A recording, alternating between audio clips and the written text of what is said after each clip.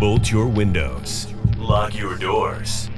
Check your closets. Look under your bed. And then prepare yourself. For it's another episode of Dark Knight of the Podcast. Whoa!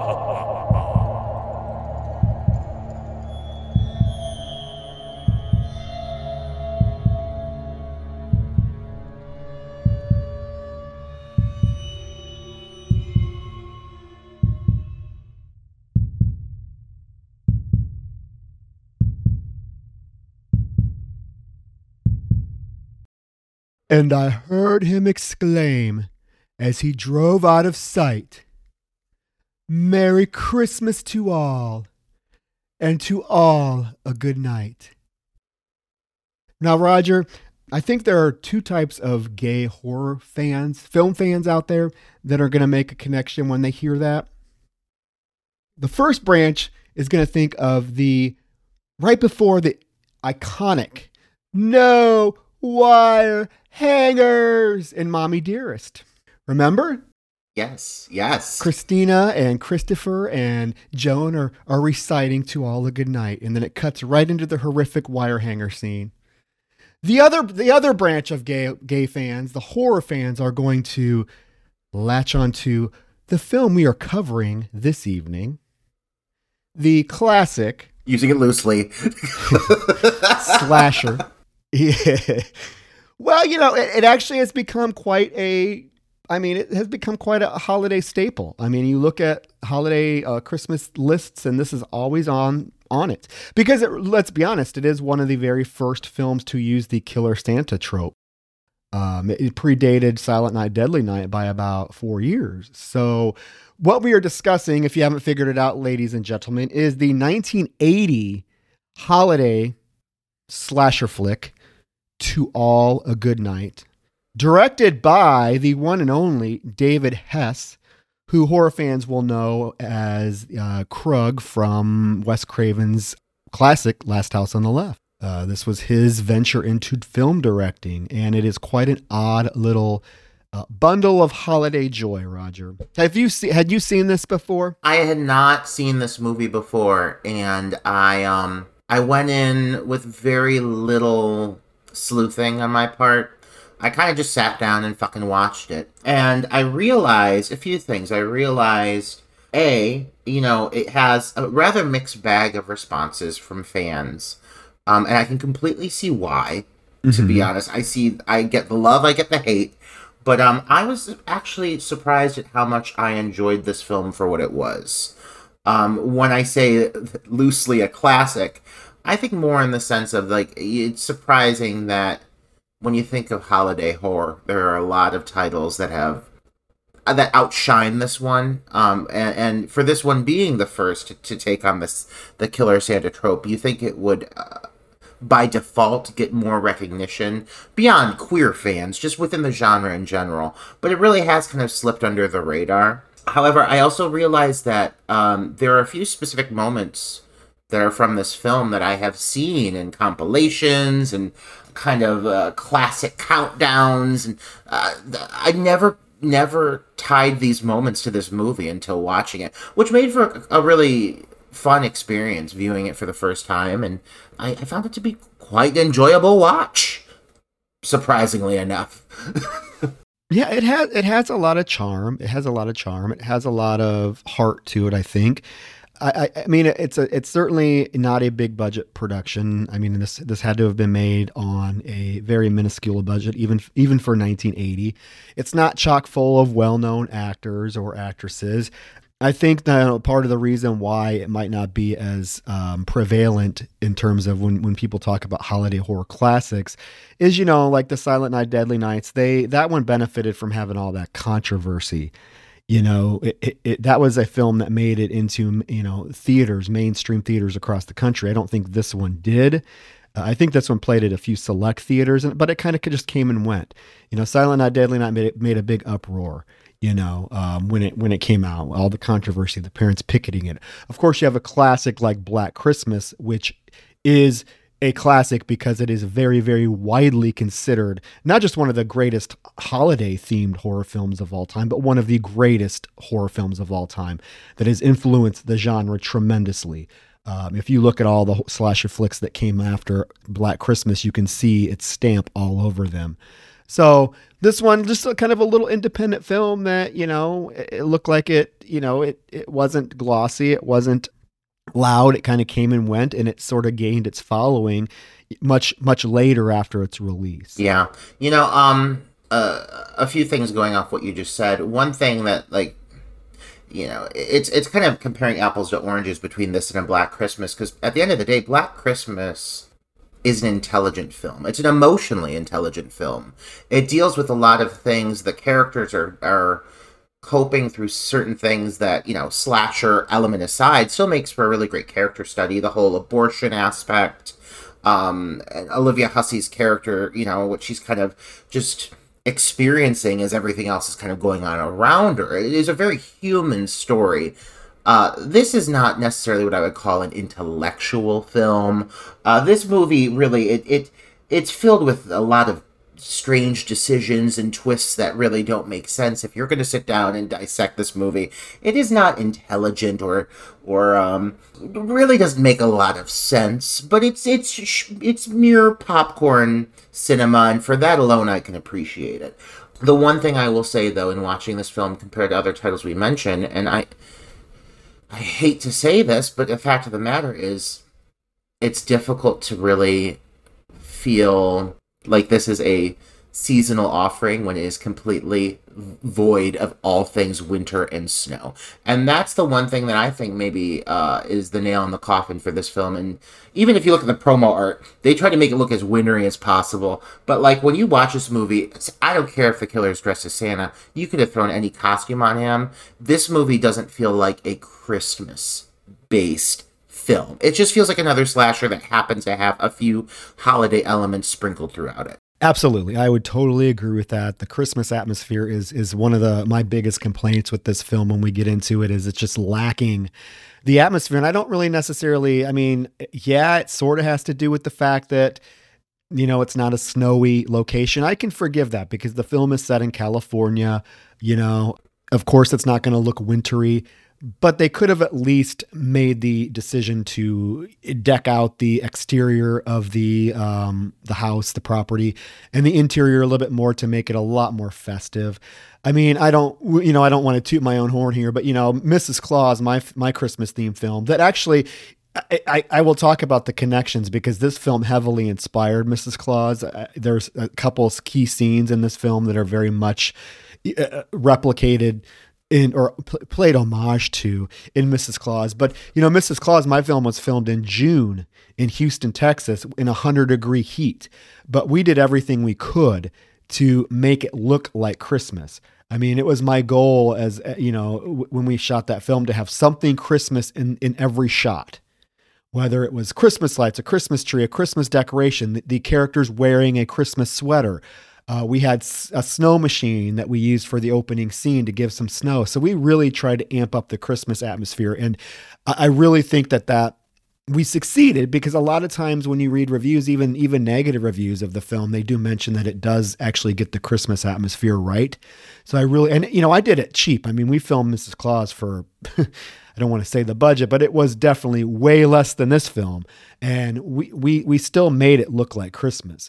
So you're right there. You're right. Yeah. And if beyond even the setting and the environment and the weather, the climate aside, when you even look deeper into it, into the story and the cause of what transpires and everything, it's not even like this is rooted in something holiday inspired or the season, the holiday has no influence on anything. I think they were just like, why don't we make a slasher and set it during Christmas? And that's honestly all it is. Other than that, everything else that goes on is not dependent on the holiday. It has no real influence on the material, and I do feel that kind of takes away from, if you're sitting down wanting a festive holiday slasher full of Christmas influences and nods towards the season, you're not going to get it here. All you're going to get is a few occasional Christmas lights, cheap Santa costume, and that's about it. Yeah. And, you know, this was just definitely a cash in on the holiday horror that had started to become prevalent around this time. You know, Halloween, Friday the 13th, My Bloody Valentine, which I know was right around the same time. So they were just trying to cash in on the holiday horror theme. Bless their hearts. I mean, I do love a lot of stuff about the film. I do wish it was just drenched in more Christmas atmosphere. But before we get into the film, you know, we do want to shout out our Patreon. We do have, you know, we did have a new patron, Brian Reed. I think we shouted him out last week, but we're giving you another shout out, Brian. Thank you. We have some great stuff, so check it out. You know, we've posted some sample clips of our full length Patreon episodes on our main feed. So if you want to check them out, they're up for you to listen to. If it sounds like something that intrigues you, go to patreon.com/Dark Night of the Podcast, and you can get access to all of our bonus material. And we are keeping it Christmas, or at least holiday themed, with our choices for December too. So lots of holiday goodness coming from Dark Night of the Podcast this month. Ho, ho, ho. Ho, ho, ho, ho. Our stockings are full. Ooh. What else is full, Roger? Oh, they're going to have to join Patreon to find out. Yeah, right? But you ready? You ready to get into this? Oh, my God. I'm as ready as I'll ever be. Okay, so. Take it away, Troy. Well, the film begins with a text on screen that tells us that we are at Calvin's finishing school for girls 2 Christmases ago. Very ominous setting. I do love the look of this house or whatever it is. Yeah. I love the look of it. It's very ominous. It's huge. It looks really cool. They aced the location at least. But right away it cuts to some like funky, like disco type music that is just jarring. The score in this film sounds like they like sat a child down at a Fisher-Price keyboard and just had him like pound at it. Like the score is like, I mean, no offense, but like we've heard a lot of real good scores from this era as of late, and this one does not stand out to me as one of the strongest. I'm just going to put it out there, but it's fine. It is what it is. Well, and then another thing, you know, if they wanted to take advantage of the Christmas theme of the film, the score could have sounded somewhat Christmassy.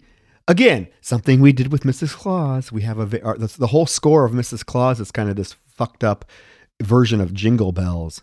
See, guys, I'm trying to get you to go watch Mrs. Claus. Come on, it's Christmas. And Mother Krampus too. And Mother well. Krampus too. You're right. But yeah, no, honestly, that there is not a single inkling of anything that sounds like remotely like a sleigh bell, no, or any kind of jingling anything. It's all like weird techno-y disc, or like, you know, kind of like early like synth. Like, kind of sounds like an MIDI file. It doesn't sound very effective. It actually, I think, in a lot of moments takes away from what could be some more suspenseful sequences. But whatever. You start hearing the shitty music and you get what is a very brief intro. That's what I was going to say. This scene. Boy, I was very disappointed with this opening. Yes. Okay. I get it. This film is trying to set the stage for like a revenge type film. So we know the motive of the killer is going to be something. It's very much like Prom Night. The opening of Prom Night, it's almost exactly the same, except it's like 15 minutes shorter. This scene, I counted it. It's 55 seconds. And for an opening scene that is really establishing, we find out the motivation of what happens in the film, that is way too short. We don't get to know any of these characters. We don't get to know anything about them. Even the girl that, but okay, so I'm going to get into it. What happens is this girl, we don't even know who she is. Is she a sorority sister? Who is she? She's being chased around by all the other girls in this house. And they're like, some of them are wearing, one of them has the Santa mask on. One of them has like an axe. And they're chasing her around saying just like the stupidest things, like not even ominous things. Like there's that one that's saying, sorority, sorority. And they're chasing her around. They end up chasing her up to the balcony. And in the most awkward way possible, the editing in this film is really bad in parts because this scene is edited terribly. We don't even see kind of what happens. We just see all the girls come out on the balconies. Apparently one scares her, so she falls off the balcony. And there's this really obvious shot of this dummy that falls to the ground that doesn't even have the same hairstyle or anything as the girl. And then that's it. That's the opening scene. There's nothing. We don't get to know anything. Was this a sorority prank? Obviously, what was going on? We don't know. Yeah, it's it's hard to even tell if like the girls involved are the ones that we end up following throughout the course of the film, because it's filmed with this like halo-y kind of effect, obviously to give it a flashback kind of vibe. But it just honestly makes it look like you're like looking through Vaseline. Like it doesn't help. But so you get the idea. It's a flashback. They chase her up to this balcony. She falls. And one of the worst issues, Troy, you mentioned the bad editing, and you're right. One of the worst aspects of this is she gets startled and she falls backwards over the railing. And it immediately cuts to a shot of this mannequin, again, blatantly a doll, falling stomach first, like within, like you don't see like a body rotation or anything. Like it's just a horrible edit, and so like it's already jarring to the eye because it's such a bad edit. Then you acknowledge the fact that this is a wooden mannequin with absolutely no like life or humanity to it whatsoever, just like flopping on the ground, and like it's so quick and it's so brief, and I think they just knew it was such a bad sequence that they just tried to get out of it. But my God, like if this is the note you're starting off on, I mean, luckily the film resurrects in a few areas from here, but it is a rough introduction. It's rough. It's definitely it's definitely, I'm going to say it. It's definitely one of the worst opening sequences of an 80s horror film, slasher film, by far. Editing, score, lighting, it's terrible. And like you said, luckily it only lasts 55 seconds. It's so quick. But you're left like thinking, what the fuck? What the fuck did I just watch? However, the film does redeem itself pretty quickly for the most part. We now get a text to screen that says it's 2 years later. Yeah, you see a shit ton of really fucking fancy cars pulling out of this lot. Obviously, a bunch of these girls are getting picked up by their parents and going home for holiday vacation. And I gotta say, I think a majority of the budget for this film went just to procuring these very elaborate vehicles. I mean, they are all just fancy classic cars, and you don't see a lot of budget spent elsewhere in this movie, let me tell you. But these cars are very nice, and it's quite for such a brief opening, you get quite a long introduction to all these girls as they're basically, you're finding out which characters are staying behind for the holiday break. Yeah, and there's just like random scenes, like there's that dickhead dad that's like yelling at his wife and daughter to hurry up and get their asses in their car, and then there's like who we find out to be Nancy. She's giving her, did they bring her cat to visit her or what? She's given her mom back her cat, saying, take care of it, please. I'm like, was the cat with you, or did their parents like drive up to bring you the cat? And then why aren't you going home with them? Because she's one of the ones that stays for Christmas. Her parents literally, they're there, but they leave her there. Because in the next scene, she's like, well, we'll get there. In the next scene, she's like, you know what I want to do for Christmas? I wish I was going home. Your parents were just there. Why didn't they take your ass home? Probably because you're a whiny fucking brat the whole movie.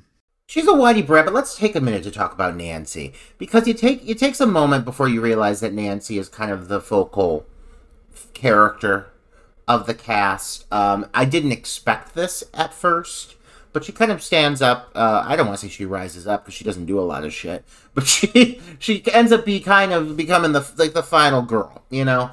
And I gotta say, she's annoying as all hell, but I think she's also just a peach. She's so sweet, and she's so delightful and virginal. I didn't expect to like her. I know I shouldn't, but I got a warm spot in my heart for Nancy. And you know what? She strikes me as the kind of child who's had the upbringing that her parents would bring a cat to visit before Christmas break, because I bet her parents dote over her. I don't know why they're not bringing her home, but it is what it is. But yeah, you get an introduction to kind of all of these girls, and what a cast. What a cast, because there's a wide array of girls here, varying degrees of talents, I would say, but none of them forgettable. No, the cast in this is quite interesting, especially the females. I feel like the males, sort of disposable, except maybe two of them. But the girls are pretty, I would say a lot of them are really charming. you get to like them, especially upon repeated viewings. Like I find myself liking certain characters more each time I watch the film. Because after this whole elaborate scene of all the parents taking their kids home, the ones that are going home, and then there's like somebody on the speaker over the loudspeaker saying random things like, "If you left your underwear hanging out back, please go get it." And Miss Jensen says dinner's going to be a half hour late for those staying. It's just all this random stuff. But then the very next scene, we cut to the girls that have decided to stay are sitting in the living room. And we have, let me think if I have their names. We have Nancy, of course, played by Jennifer Runyon, who went on to somewhat, fame with Charles in Charge. We have Trish, right, who is the British babe. Let's raise a glass to Trish for a moment, because, God, if anyone steals the show in this movie, it's fucking Trish. It's Trish. We have Melody. We have Sam. And we have Leah. And they are quite the mix. They're sitting around, and this is when Nancy's like, "Oh, I wish I was going home for Christmas." And one of Melody's like, "Oh, you would." And she's like, I would rather be anywhere than home. And I'd rather be in a cave. And right away, Trish is upstairs, and she leans over the banister wearing this very revealing blouse with her titty almost hanging over the banister. In her English accent, I can't do an English accent, but this broad is something else. That director was like, "I need you to lean over the banister more." And she's like, "You want me to lean over the banister more?" And he's like, "More." And her sandbag breast just fully flopping over the edge of it. Who actually leans on a banister like that? They were directing her, "We need to see your tits more." She's like, you want more of my tits? And she's like, "All right. How's this?" And this girl's knockers are fucking wild. They're flipping and flopping all over the place, and she's fully aware of it. But yeah, I mean, this gal has some jugs on her. I'm shocked we don't see him come out to play. We don't almost, but we don't see her. But she is very the sexualized one. Listen, we have seen some whores.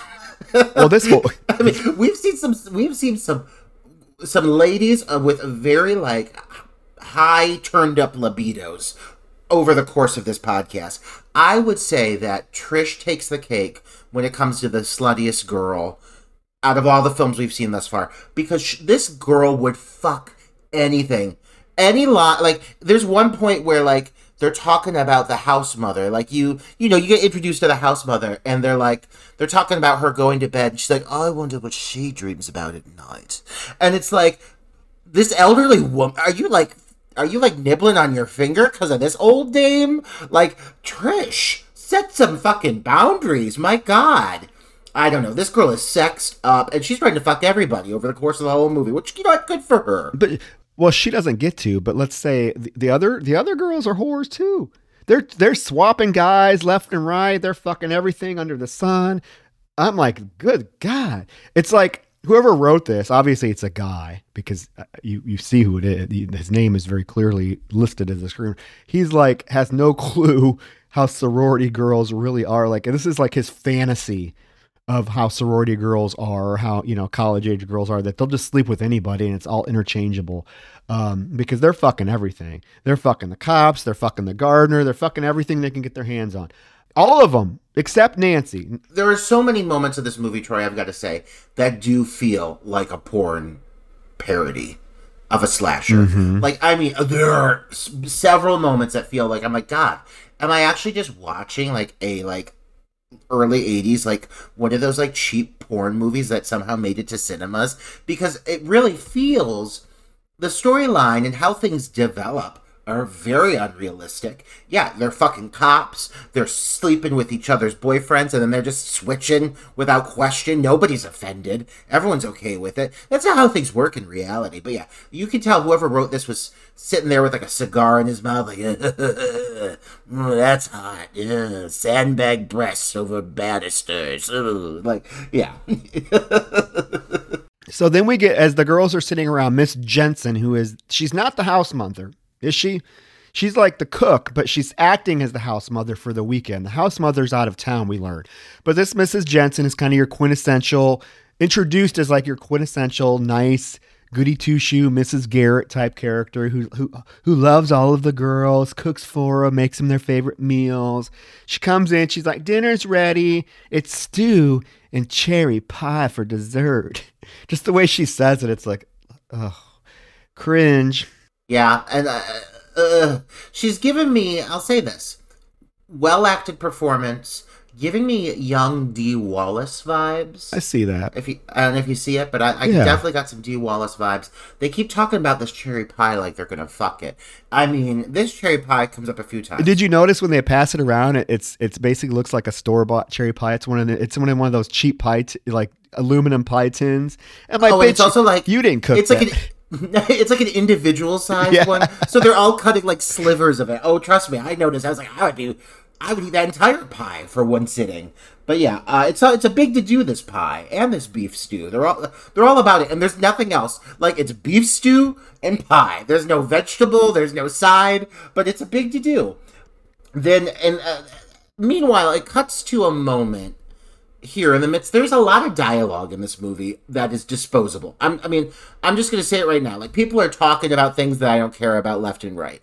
But as this is happening, there is a cut to what appears to be like a coffee table with a book with a notepad on it, and a framed picture of the girl that fell off the banister earlier on.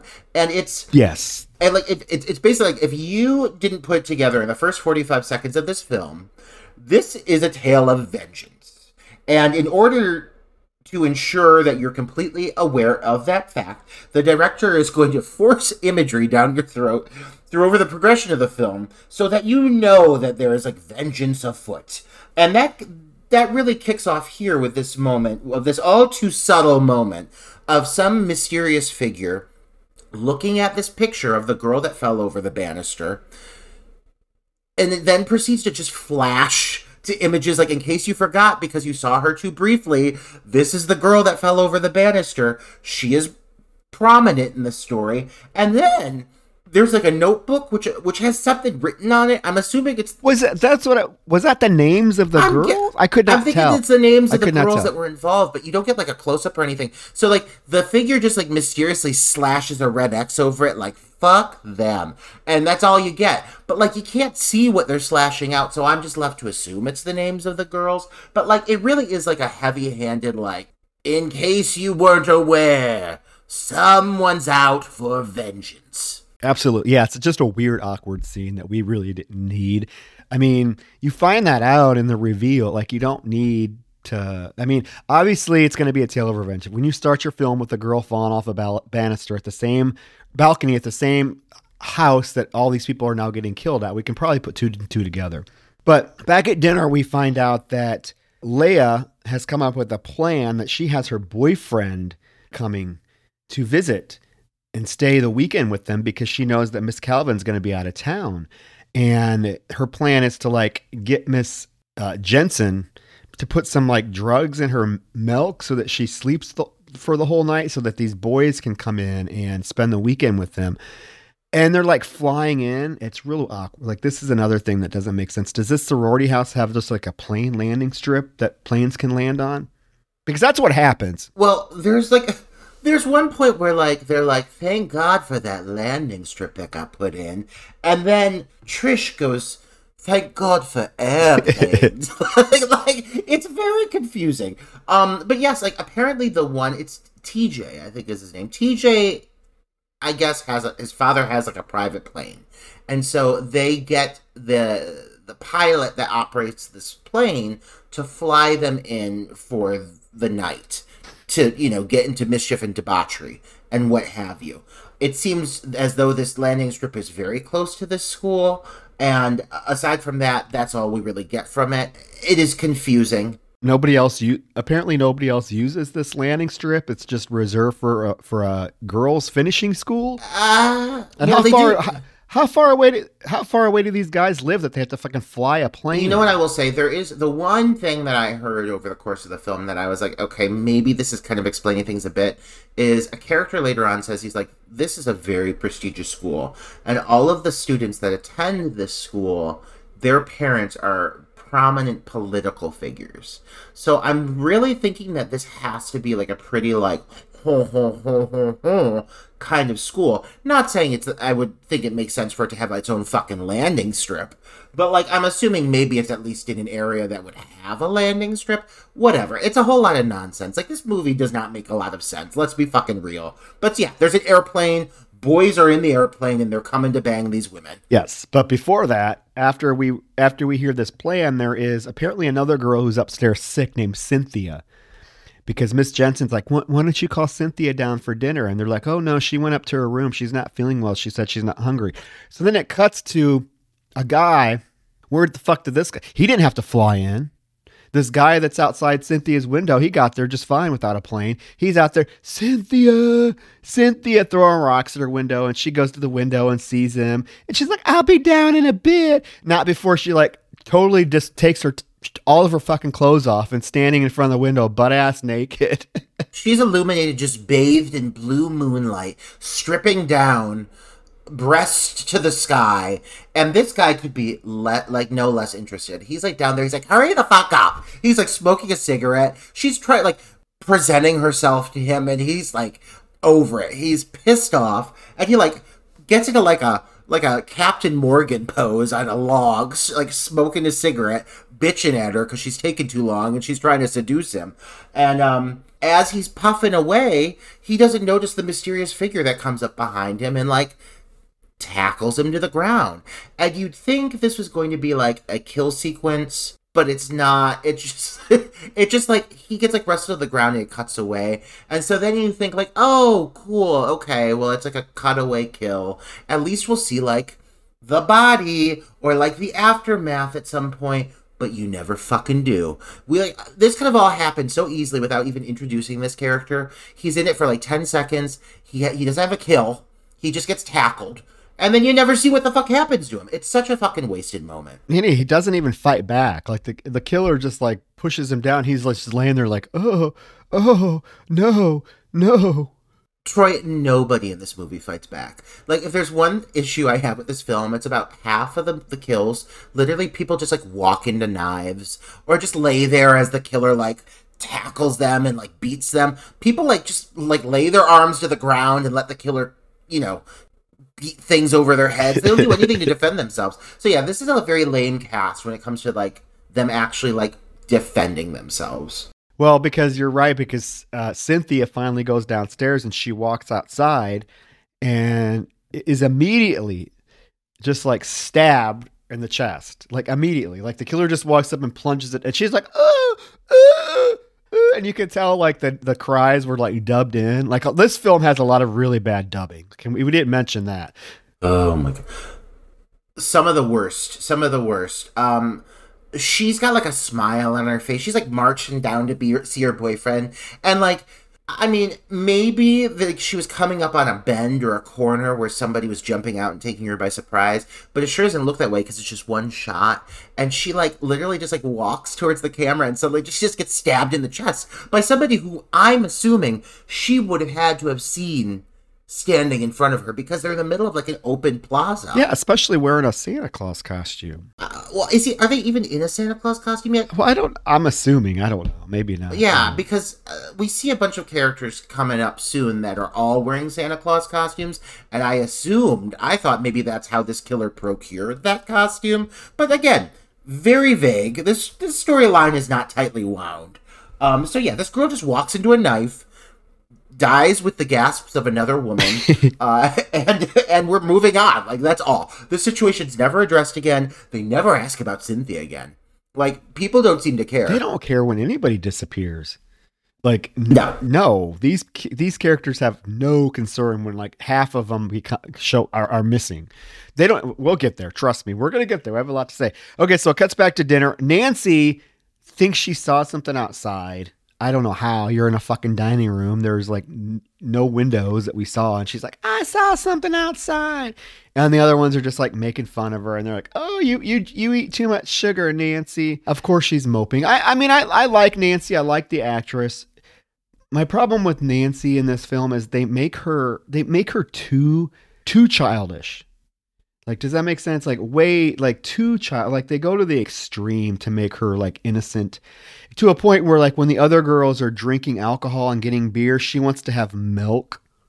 I mean, it's just. Yeah, they really wanted to like push like the virginal aspect of this character to an extreme, and I think it's like to make her endearing, but sometimes it just makes her unrelatable or kind of annoying. I don't know, but she's very well intentioned, and compared to these other whores, she's kind and seems to be a good human. So like, I mean, she's got that in her favor. There is a point later in the film where she teams up with another very virginal, well, not virginal because they have sex in the film, but very pure of heart individual. And I feel like almost like I'm watching like Escape to Witch Mountain or something, because they're like sneaking through the house together, pigtailed, and it just feels very like out of place because the rest of these characters are so fucking promiscuous. But like, yeah, no, I like Nan.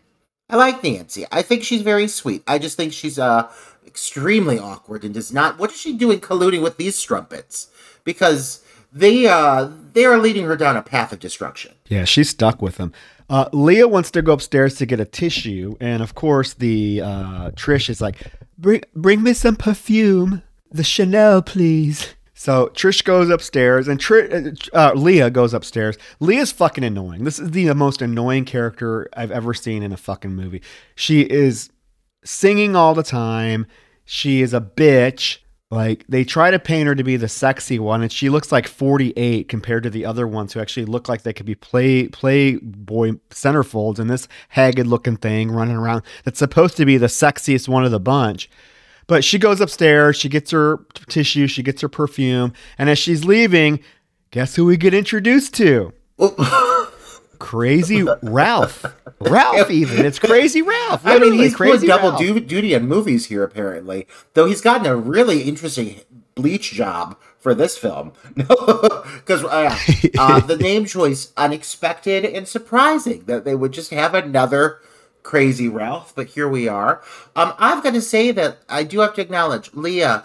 To me, she looks like if Malachi from Children of the Corn went through a transition. Because like she has a very specific look. Not what I would consider to be an attractive woman, but she's just got really strange features. But I'm not trying to slam on this gal. I don't think she's a bad actress. I just think her character is quite obnoxious. Her performance, she's probably one of the best actresses of the bunch. It's just her character is really annoying. And I don't buy that, she's the one that is like she's painted in this film to be like the leader of the sorority, like the hot one that everyone wants to be, and she's in charge. But I'm like, oh my God, all the other girls are like 20 times hotter than you. Like, and she's the one that sleeps with half the guys that show up. I mean, this woman is getting dicked down like she's in a Brazzers film. I can't even get as much dick as this broad is. Oh, I don't believe that, Troy. Do you see the comments you get on the Dark Knight of the Podcast thread? It's about it's about my voice, though. It ain't about my look. Oh, well, it's like a very Phantom of the Opera thing. People are so drawn in by your sexy voice. Weird Ralph comes in a room to check on the plant. He's come to check on the plant. She's like, "You're weird. Leave me alone." She's such a bitch. She is, and her bedroom is like it is the bedroom of like a gay power bottom. Like it is brimming with plant life. It is like it's like a rainforest. It's filled with plants. And even the decor, I'm like, I know a lot of bottoms who this is what their lives are like with their green thumbs. So she's ahead of her time when it comes to that shit. Oh, but can we talk? I want to get here. It's the next morning. And the sorority has a very lively visitor in Miss Tina. This reminded me of you, Roger, in like 5 years. Bitching, moaning about how your back hurts, you're gonna die, you're having surgery. This woman is a nonstop. Oh my God, I need a whole movie with this character, Miss Rantoni. Troy, I think we can all agree that the star of this film is one Tina Ranzoni, and she's. she comes in and she starts chewing on table scraps, talking about her impending bypass, insulting the rich pompous bitches while they're in the room. She doesn't hold back. I mean, she don't give a fuck. Calling them. She doesn't hold back. She's calling them whores. She's calling them bitches. And let me tell you, one of the greatest mistakes of this film is that it introduces an intriguing character such as Tina Ranzoni, and you never get another scene with her again. How fucking dare they? This dame, like, she should be going down in the annals of, like, cult movie history, a la, like, oh, God, I don't know. Like, she's like an Aunt Martha from Sleepaway Camp. Sleepaway Camp. Only, like, if only she would have gotten, like, a real proper... I don't know, kill her. Like, just kill her. Like, this woman, you're going to introduce this broad to this movie and you're not going to axe her off or something. Like, she has so much potential to be, like, such a memorable moment. She also gives me vibes of, like, Black Christmas, of the house mother from Black Christmas, who had, like, all the witty one-liners. There was so much potential with this character. I was so mad that I never saw her again. She brings cannoli even. Oh my God, I fucking love cannoli. And then as she's leaving, do you notice as she's getting ready to leave, she's going through the counters and like putting stuff in her purse. Oh, like finding like spice bottle. I love this. She's checking the stew. I love this broad. How come? Oh, she needed her own movie. She needed. Yeah, I was so upset when she. Yeah, and Leah comes in the kitchen, and Leah's obviously is not a big fan of Miss Ranzoni because she's like mispronounces her name every time she says it, and that's when Tina is like, I don't know why you work with these rich pompous whores. Right when Leah's in the room, I'm like, you go, you don't hold back. She doesn't care because she thinks she's going to be dead in a week from her bypass surgery. What does she have to lose? Oh yeah, she's so morbid. I love her. I know a lot of Italians. They operate like Ranzoni does. Just like, life's about to end, you might as well live it while you can. One thing she says that's very interesting is she makes this very specific comment to Ruth, where she says, if something goes wrong, you think they're going to tell the house mother regarding, the girls and how basically they can't be trusted. And that very specific line is one of the few things we get that alludes to what happened earlier in the film. Obviously, that something happened and they didn't tell the house mother. Yes. Because one thing that I think is a huge issue with this movie, a massive error, and really impacts the gelling of the, the story and how things fall into place and how things connect and the through story that carries it. The girls never once discuss the incident amongst themselves. It's never brought up. It's never talked about. It's never alluded to. They never say that they did anything wrong or that they have a secret or that, it's never implied. And I think this is a grave error with with this writing, because this movie is so bloated with excess characters and weird little plot devices and side stories, but they never choose to delve into the one thing that triggers the whole story to begin with, which is this death. You know that someone's out for vengeance, but the people involved, there's no remorse, there's no discussion. You can't even really tell if it's the girls that were involved in the beginning because it's such a brief sequence, you can barely see them. They really, really made a misstep with not having this be something that's brought up a little bit more amongst the lead cast. So you know who's involved. Yeah, well, that's a good point, because when I did try to watch the opening scene a couple times to see if I could recognize any of the girls as any of the main characters, and the only one that I really think was there blatantly that you can see is the character of Melody. But again, they never talk about it. It's never brought up. It would have been interesting if they would have at least acknowledged that a girl died just 2 years ago at this house. It's not brought up. It's not like even, it could have been even like something that was even sort of like an urban legend now. Oh, one of the sorority girls fell off the balcony and died. But it's not, these girls act like they don't even know it happened. It would have just added that extra layer if the girls were aware that this had happened, and maybe perhaps what's going on has to do with that. Very much like it could have been like a sorority row type of thing, but it's not at all. And even like the ending, like makes no sense because the killer's trying to kill somebody that blatantly wasn't even involved. And the killer kills a whole bunch of people that weren't involved. Yeah, we often talk, Troy, about like a good horror film really knows how to like raise the stakes, knows how to take the plot and elevate or enhance certain moments to just kind of amplify the experience or hit it home, make it easier for the audience to understand why things are the way they are and why certain people are being killed. You know, raise the stakes, make it easier for us as viewers to understand why this is an intense moment or people are in danger. This movie does the opposite. It lowers the stakes, in my opinion.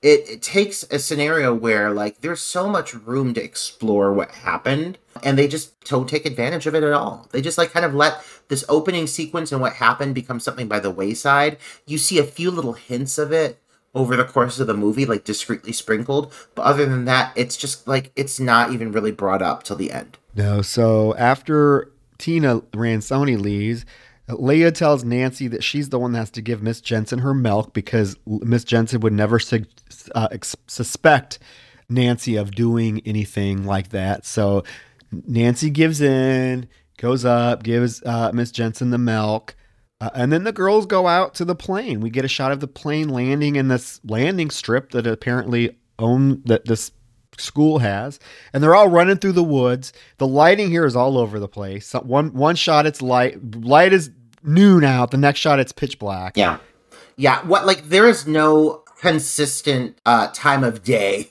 or over the course of the whole film. Like, at one moment it's like you're looking out the windows, it's dark night, then all of a sudden it's dusk, then all of a sudden the sky is glowing, like there's a soft light to it. Very inconsistent. Troy, I want to backstep real quick to this one specific moment because it is something that I caught that I thought was pretty actually well played, and the last time we really get something that kind of connects the tissue with what happened earlier in the film. When she hands the milk off to Ruth, there is a very obvious moment that if you look above the house mother as she's working over her sewing machine, right above her sewing machine, the portrait of the girl who died earlier in the film is prominently displayed above her. It's very prominent. Definitely foreshadowing. Yes. And it's if you're not paying attention, if you're just paying attention to the dialogue between the two of them, you're not going to see it. I did not see it the first several times I watched this film. And then I caught it because your focal point is not there. Your focal point is on Nancy in the doorway handing the milk to Miss Jensen. But it is there. You're right. So right away, if you're paying attention, you're probably going to figure out pretty quickly who the killer is. But they do throw a twist in. It's not as obvious as you think. They've also done a good job up to this point of throwing in a few additional potential red herrings. Well, I was just going to say, one of them is very blatantly Ralph. Yeah. Because as the girls are running through the woods to go out this plane, Nancy gets separated from them, and she's out in the middle of the woods. And who does she run into? Ralph. He's just out in the woods by himself, and he's there to give her a flashlight. He's like, here, it's dark out here. Even though it's broad daylight, here, you need this flashlight. He gives her the flashlight. So obviously they're trying to set this Ralph character up as being a red herring, obviously. I think they were even trying to set Tina Ransone up as being a red herring. When her comment about death, when she's like, oh, we all have to die sometime, real ominously. So they are trying to throw in some red herrings, but if you're paying attention, it becomes pretty obvious, I think. Imagine if that would have been the finale, though. Oh my God, the monologue. That old Italian woman with an axe, give me that. I live for that. She's eating a cannoli as she's delivering her final pieces of dialogue. Ralph also has a strange kind of infatuation with the character of Nancy that it kind of makes sense because Ralph has like a weirdly religious edge to him. He speaks a lot of religious gibberish, Christian gibberish. It's always directed towards Nancy. And I think it's because Nancy is very pure of heart, and he acknowledges that, and so he gravitates towards her. But because of the way it's written, you can't tell if it's well-intended or if it's actually something a little bit darker and more of like a weird, like a twisted fascination.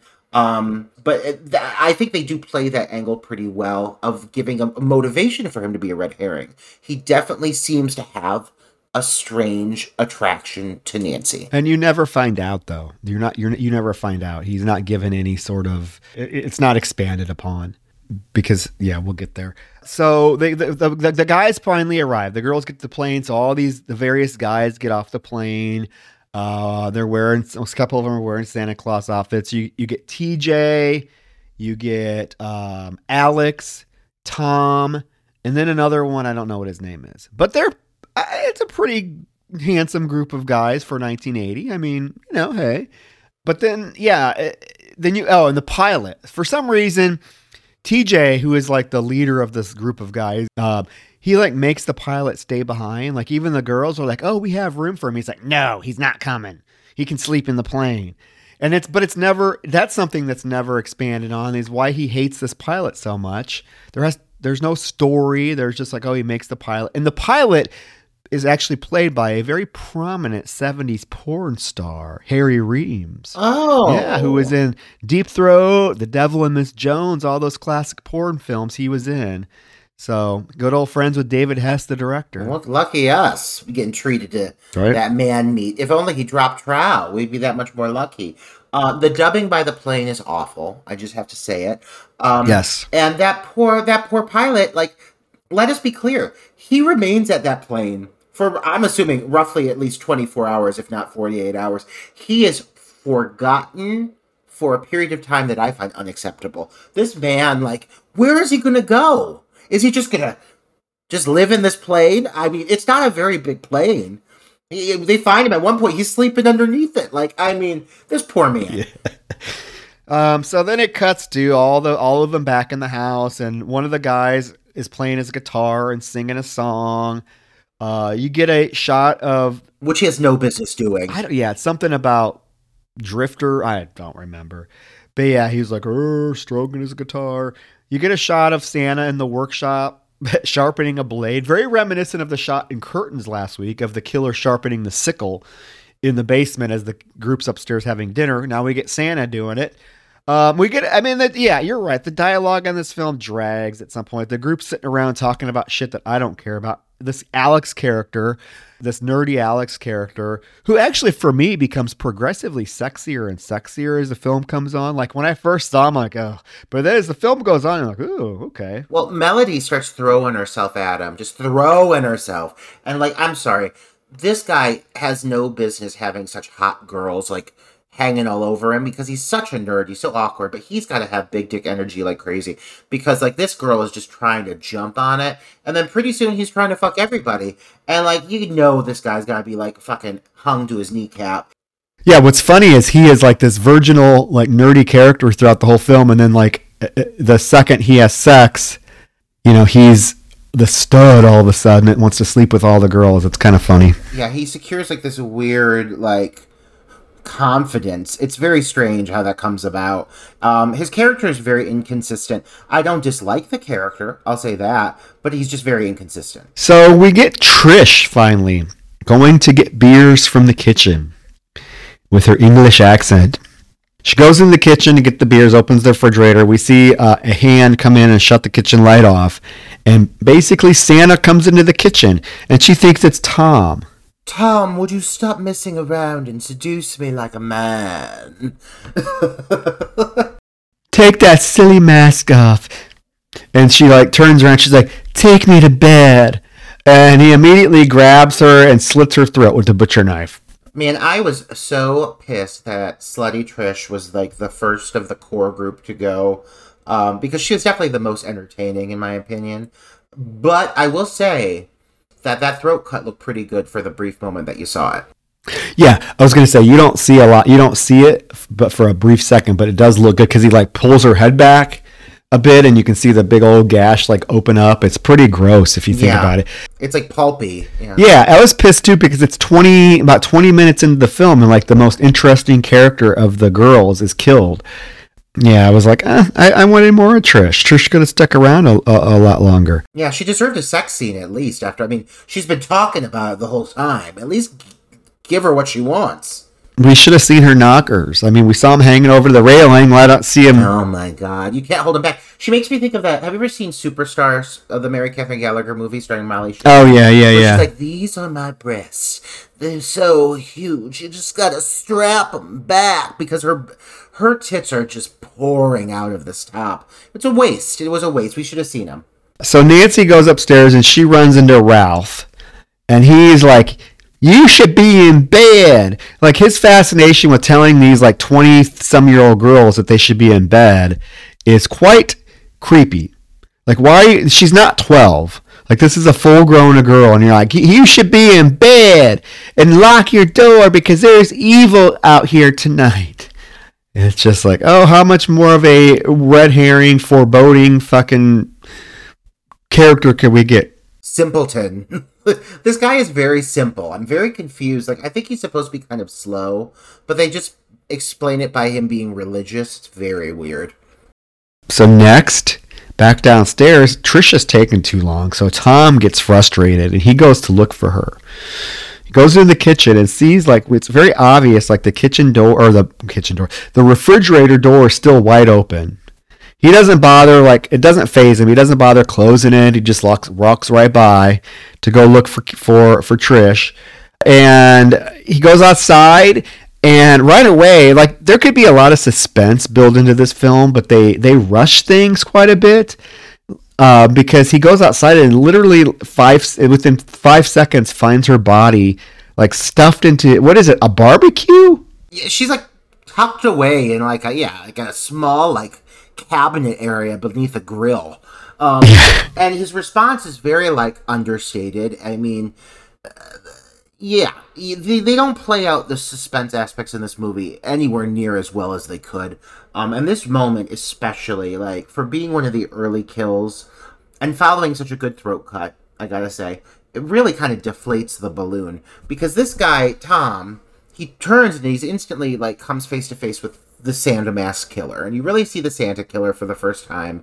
Not the most effective of all the Santa Killers we've seen by any means, but, you know, you get the gist of it. You know what it looks like. And they start, like, to have, like, a battle where, like, the killer swings at him and he misses, and Tom runs off, and then the killer, like, cuts him off, and they start, like, battling and struggling. And this moment, like, could have been something maybe kind of exciting or suspenseful, but because of some very, like, awkward choreography, and I'm talking awkward, and no, like, the cinematography doesn't do it any justice. It doesn't help it at all, because you could have at least cut it in a way that, like, when, you know, certain people try to, like, hit or dodge, you could have made it more creative with the cuts, but they just, like, leave the camera on the sequence, so you kind of just see Tom fall to the ground and just lay there.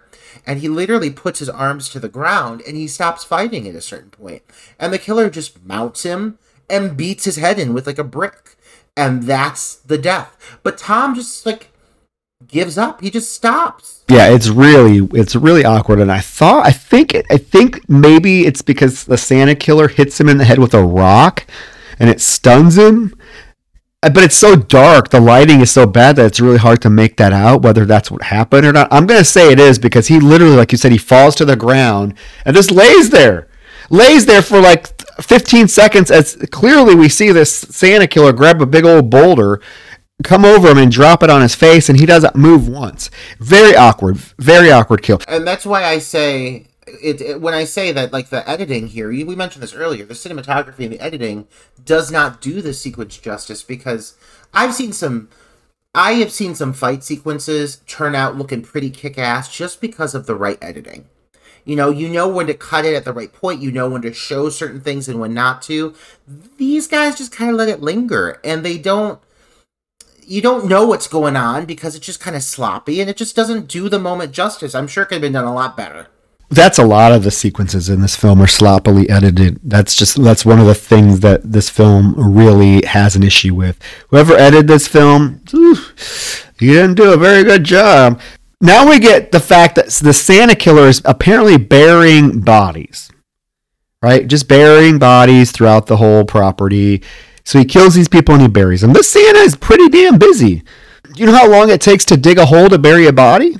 Let alone two. We saw how long it took, and Megan, it's missing. It's like 20 minutes. Yeah, this killer's got a lot of time on his hands, and he's sure fucking lucky that nobody's, like, wandering outside and happening to, like, you know, catch him up to his mischief. Things happen to just play out for the killer exactly as he hopes. Because, yeah, things go to plan for him. Meanwhile, inside, nobody's concerned you're checking on anybody who's missing, by the way. Let's just make that clear. Cynthia, long forgotten, never gets brought up again. No one gives a fuck about Cynthia. She could have died from her ailments, her illness that she spoke of. No one gives a fuck.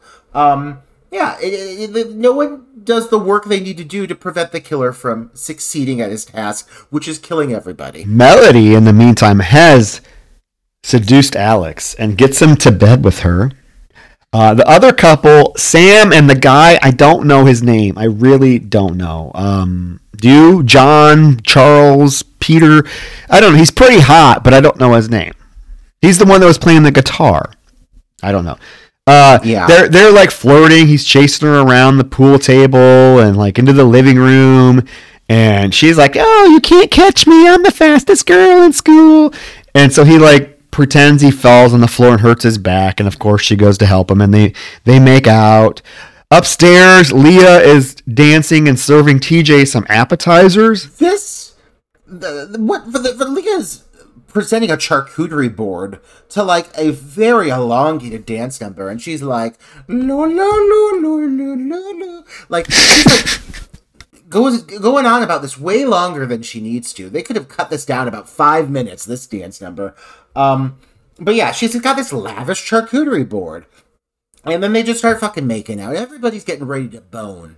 She's so annoying. I would throw her ass out if I was TJ. She's so lanky, and she has no breasts. Not saying that little breasts, they're bug bites. You see them eventually, and I seriously thought I was looking like a 7-year-old boy's body. It was very uncomfortable. It made me feel very, very uncomfortable.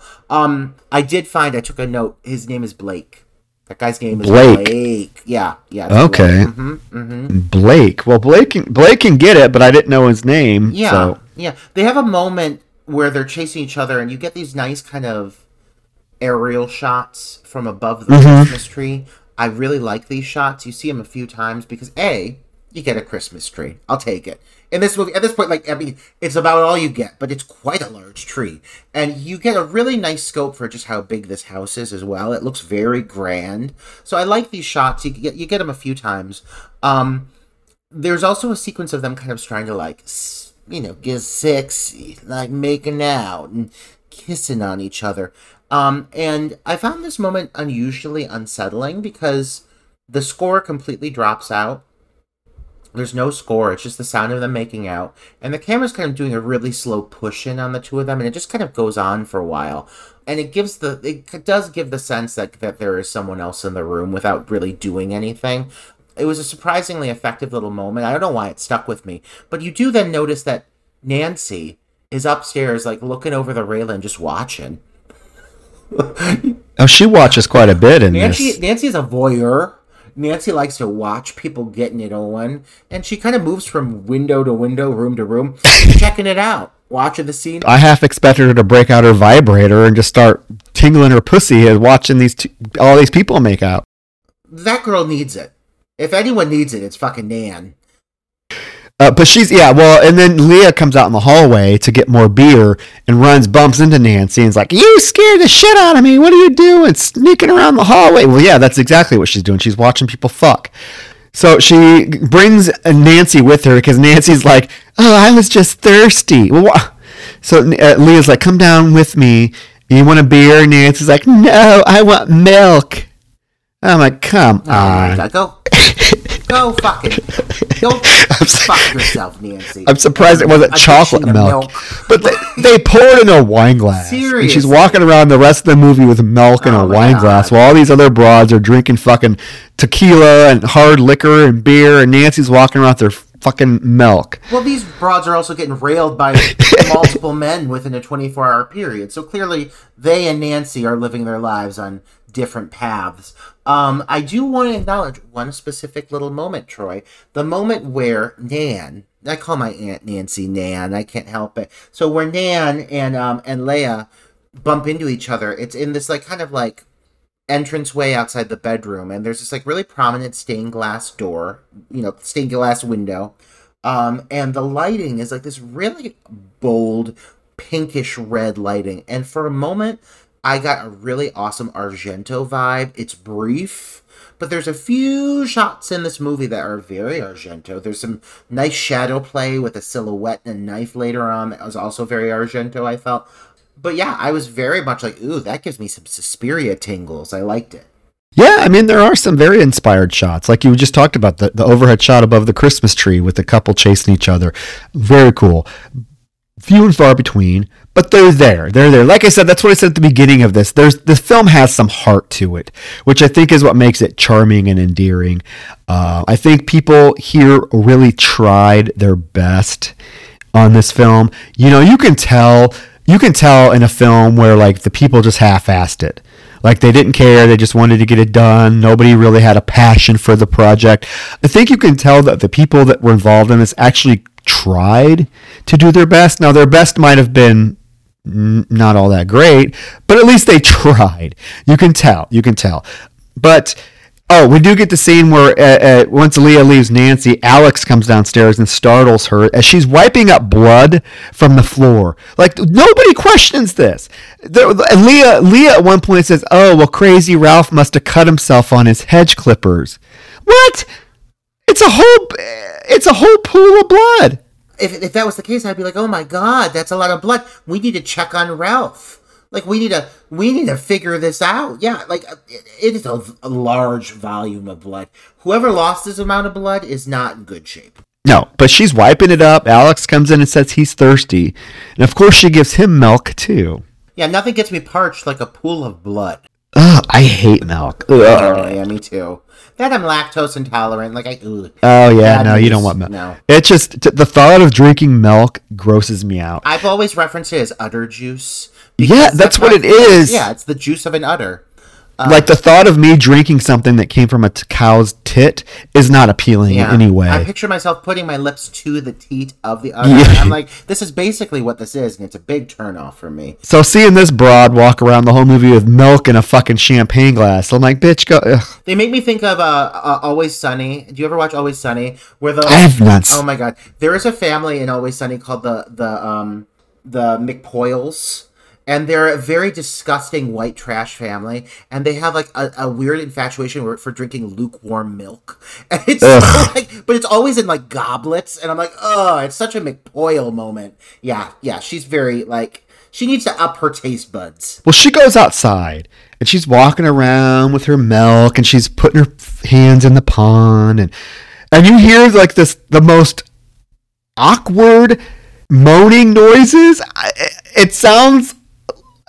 I can't even describe it. I really can't. Like, it's not even... These do not sound like moans of pleasure. Let's just put it that way. They're like... Arr! Arr! And of course, she goes in to look at the window, and it's Sam and, of course, obviously now Blake. Since you've informed me, it's Sam and Blake are fucking on the floor of the living room, and it's supposedly their sex noises, but if you're watching their lips, it doesn't match the sounds that are coming out of either of them. And Nancy is sitting there watching for like 5 minutes. 5 minutes. Yeah, she's like leaning over like the banister, just like, yeah, looking good. And then she like doesn't. She's viewed multiple sex sessions at this point. She's like wanders away. No big deal. Yeah, and then she goes and pretends like she's intrigued by sitting by the little koi pond while she's still listening to these weird sex noises. And then we go inside to the couple, Sam and Blake, having sex. And again, a very awkwardly edited scene because they're fucking. He's on top of her. It's very Friday the 13th Part 2 vibes. But apparently the killer the whole time has been wearing a suit of armor. When did he get into this without anybody hearing it is my question, because wouldn't that make a lot of noise? Troy, correct me if I'm wrong, but a suit of armor is a complex... Yes. It is. Yes. It's a lot of moving parts. It's a lot of pieces that you don't just like peel it off and put it back on like a day wear. Like, you need someone to like assist you and like as we find out at the end of the movie, maybe this person's been in this suit of armor for hours, for all we know. But I mean, this is not an easy task getting this on, and it is I mean, we're talking a full suit of armor with a feathered plume atop the mask and everything. It's a lot. So when this suit of armor moves, like, needless to say, I was taken aback. I was surprised. It was the last thing I expected. Well, and the whole thought of like the killer getting in this is ridiculous because what happens if this couple decided not to have sex in the living room? Like, you're just going to be standing around in a suit of armor for no reason. It's like the intention very much was played that the killer like was waiting for this couple to come in. What if they didn't?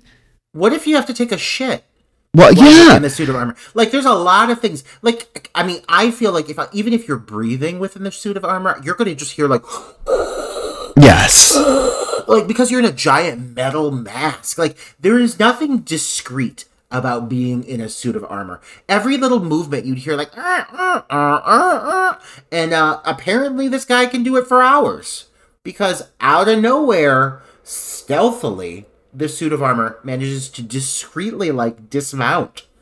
Well, he shoots... Well, first of all, he has a crossbow, and he shoots poor Blake through the head with the crossbow as he's fucking Sam, and, like, blood sprays all over her, and, like, he falls on her.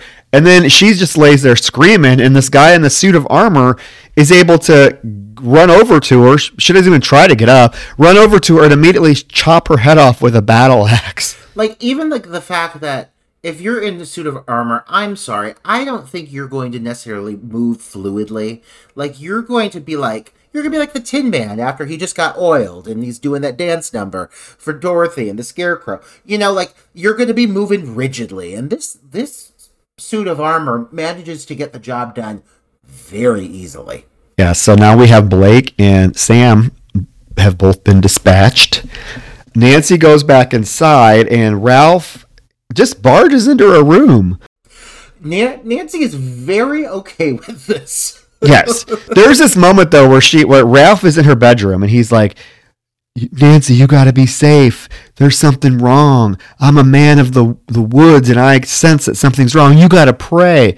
And there is this brief moment where she says real quietly, she's like, Ralph, back away. But, like, he doesn't, and he's like, gets in her face, and he's like, you got to pray. And she's so sweet to him. She's like, okay, Ralph. Okay, good night, Ralph.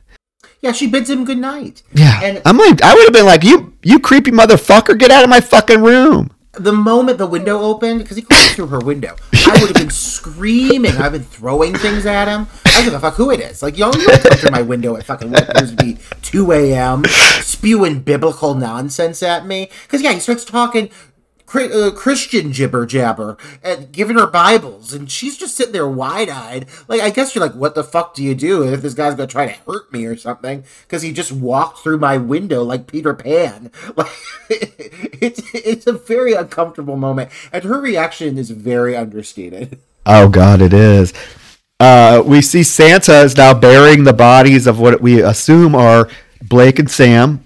And he has Sam's head in a bucket, which he carries away with him, which I thought was a nice touch. And then, and then upstairs, Melody is trying to fuck poor Alex, who is nervous as fuck.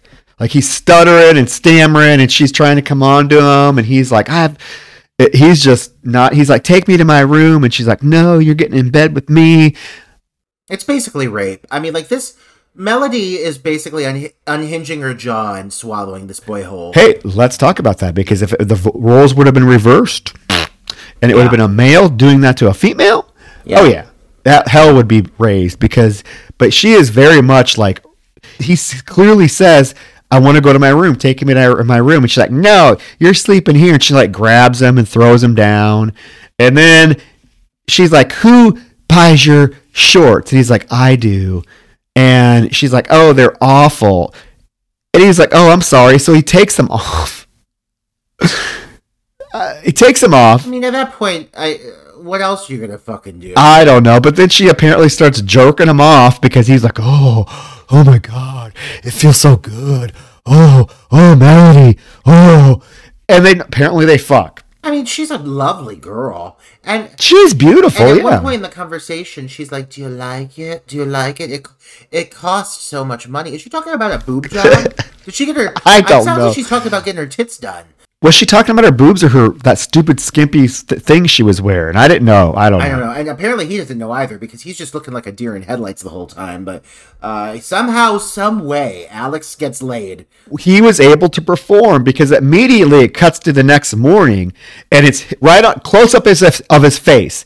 And he says, I think the Rams are definitely going to win the pennant. Okay, so it's just cringy. Because apparently, Roger, you don't become a man and talk about manly things unless you have sex with a woman. Oh my god, TJ even says, he's like, this is the first time you've talked about something that wasn't scientific jibber jabber the whole time. Right. And it's like, oh, because like when you're a loser, you talk about science. But now that you've gotten laid, you talk about real man stuff like football. It's such a ridiculous character point. Yeah. It's borderline offensive. Yeah. And I don't care. I mean, I don't get offended by stuff. I'm not one of those people that are like, oh, we gotta cancel the movie. I'm offended. I better tweet about it. But I'm saying it is really now it just hasn't aged well. No. Because it really is. It's blatantly saying you are not a man or you don't talk about manly things or want to do manly things until you fuck up a woman. Because his very next thing is, I want to go play football. Yeah, well, and like earlier I said that his character was the most inconsistent for me. And it's not that I don't like him. I like the character, but now at this point in the film, now that he's had a taste of the vagina, he goes through this weird kind of like almost like metamorphosis where like now he's super like aggressive with pursuing Nancy. Or not aggressive, but like he's like got her on his radar. And like the character like the 24 hours prior would not have done this. But now he's very like he's chasing her around. He's really like feisty, and like his whole character has shifted. And I don't love that. Like I don't think that character needed that. I kind of like that he was like nerdy and uncomfortable and awkward. And now he's always telling Nancy how cute she is. You're real cute. Like he just becomes kind of a bit of a creep, and I don't think he needed that. I like the character as he was. I agree. Miss Jensen comes out and she's serving them breakfast, and of course she's not too happy that the guys stayed the night. She's like, this is against the rules. You guys got to get out of here because Miss Calvin's going to be back tomorrow, and she would not be happy. And they're like, yeah, we're going to leave as soon as our plane is fixed. So TJ suggests that they have a picnic. So they're all going to have a picnic. Nancy volunteers to... And in the meantime, Roger, we have to point out, half the fucking sorority is gone, missing. Nobody bats an eye. Nobody cares. Nobody cares. No, nobody is like at all concerned or curious. They do say like, I guess everyone's still sleeping, but like, I'm sorry, you guys all live in like a sorority together. You would at this point be like aware of each other's presence, especially with the volume of people that are missing. 2 couples have been dispatched at this point. Like there are quite a lot of people who are dead within one evening. I would be questioning things. Yeah, Nancy even volunteers to go look for the others in the house, and she goes upstairs and nobody's there. And then we get a scene where Alex is chasing Melody around the woods. TJ and Leia are on a picnic blanket, having a picnic.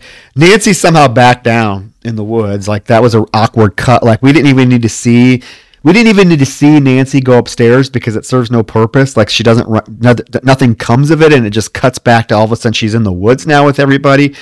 TJ says something that offends her along the lines of, oh, don't worry, Nancy, you'll get laid sooner or later. And then it's just so stupid. I love that she says, oh, I'm going on a walk. And Leah's like, TJ, you're such an asshole, but Nancy is supposed to go on a walk, and if you notice, she gets up and she like walks like 2 steps away and then just stands there like twiddling her thumbs for about 5 minutes as they're talking. But then she finally does go on a walk, and this is when she runs into Alex, who becomes, like you said, very aggressive towards her. Tells her he's cute, she's cute, and she's like, no, I'm not. He's like, yes, you are, and he starts chasing her around, acting like he's like Quasimodo, like, Rah! And she's like, oh, Alex, leave me alone. And she runs through the woods, and he's chasing her. And she falls into a pile of leaves, and fucking Ralph's body pops out of the leaf. How did that happen? Is that possible? Is he on a... It's like that game. I don't know if you played this when you were a kid, but remember that game Don't Wake Daddy, where like Daddy would like sit up and be like, oh. How did that happen? I don't know how this works because he springboards up and he's got like an axe mark in the top of his head. I mean, it made for a surprise. I don't know if it's the right kind of surprise. It's not exactly what I was anticipating, but like I didn't expect it. But I will say here's something I'm mad about with a character such as Ralph. And not Friday the 13th Ralph, but, this Ralph. As he was being set up to be quite the red herring, and his infatuation with preserving Nancy was becoming something I was intrigued by. They just were like, well, might as well just get rid of this one, and we're not even going to show it happen. Like, boo, he's dead. Like, that's all. And, like, I was like, pissed. I was like, God, you guys got rid of one of your best red herrings in like such a disposable way. And yes, it does like kick off the next aspect of the story. It does certainly cause a change of events, but like, come on, like they could have given me something way better. Yeah. I mean, an off-screen kill and a body that springs up like a goddamn, it's just a carnival game. It's just ridiculous. My thing is, I'm not a fan. I don't know about you. This is maybe nitpicky. I'm not a fan of a slasher movie that doesn't take place like in one night. Like I don't like. One of my gripes about this film is the fact that there's a day change. I don't like that. It just seems unrealistic to me. Because like we've talked about, half of the fucking sorority guys and girls are gone, and nobody thinks twice about it. Nobody's looking for them. Nobody's wondering where they're at. Like I want it to take place all over a course of a night, so that it makes sense that all of the action is there. Kind of we get that. The vibe of this when it changes to the next day really I think tonally it kind of changes the film a little bit. Because then it kind of turns into like this police procedural for a few minutes. Ugh. The police show, yeah, I know. Because after Ralph's body's found, the police show up, and they are very much obviously it's obvious Ralph has been murdered. And I would think that would you really let everybody stay at this place, or would you be like, guys, you got to go? We're gonna crime scene this off as a crime scene. You guys got to go find somewhere else to stay. No crime scene tapes put up, nothing. They're like, oh, well, we're just going to tell the parents of the other kids who are also missing that nobody seems to bat an eye about. And TJ all of a sudden gets really mad. He's like, you have to do that. We don't want them to know. We're supposed to be somewhere else. Nobody gives a fuck that this Ralph guy has just been axed in the head. A few things. First of all, I agree with you on the statement of I like my slashers taking place over one night. The only time I don't like it, or the only time I strike that. The only time I do like it or don't mind it, if it's something like Scream, where it's specifically like the story, the story actually develops off like a body's been found. Like when it's played out the right way and it can enhance the story, I'm okay with it. Like I get that it serves a purpose. With this, it does the opposite. As soon as like the police come into it, the writers of this script, I wouldn't say we're the most skilled or knowledgeable individuals when it came to writing a movie in general. But at least like when they were writing the slasher, like the first chunk of the film, it kind of felt like within their wheelhouse because it's simple. Like a slasher, you only need so much. You need hot girls, you need boobs, you need deaths, you're golden. Now that we're getting into police procedural territory, it becomes glaringly all too clear that they had no fucking idea how to write this material. They do not know how police operate or act or talk or dress. Like, the police officers in this movie, I feel like they're going to try to sell me a used car. Every single police officer in this looks like a bad porn actor. They're disgusting. They all have thick, like, Brooklyn accents. Yes. Jersey accents, even though they're in fucking California. So that doesn't make any sense. Nobody's actually showing badges or doing anything police-like. They're just claiming to be police. But they also have, like, bad suits and, like, they just very uncomfortable. And so you've got this one, like, detective who's, like, the main detective, and he's yelling out orders and demanding things, none of which are actually, like, proper procedure. And then, like, Nancy's like, I'm scared. I just gotta say it. I'm scared. And I want you to know it. I'm scared. This fucker, like, this creepy ass detective walks up and delicately takes her chin in the tip of his finger, and he, like, holds it for this entire speech. He just holds her chin, and it's very fucking awkward. Like, I don't understand what he's trying to get across to her. Is it maybe a sense of comfort? Because not for me. For me, it feels rapey. For me, it feels very rapey. It's super creepy. He's like, oh, honey, it's understandable to be scared, but you can't blame yourself. No, you can't blame yourself. And then he, like, looks into her eyes for what seems like an eternity and just holding her chin. And then he breaks away real quick. In any other movie, it would be extremely romantic, but because of, like, what this scenario is, it just makes for very uncomfortable. I also need to acknowledge, Troy, nobody has brought up mention of the pilot who is currently living in the airplane, like, who has set up camp at this airplane. Like, they haven't even said to the fucking cops, like, hey, our pilot, like, can he maybe come here? Can he stay? Like, there's a pilot waiting. We should probably inform him that half the people he flew in are dead. TJ wouldn't allow it. Because, yeah, in a few scenes, they actually ask to go get the pilot. Melody asks to go get the pilot, and TJ's like, no, I hate him. He's not coming.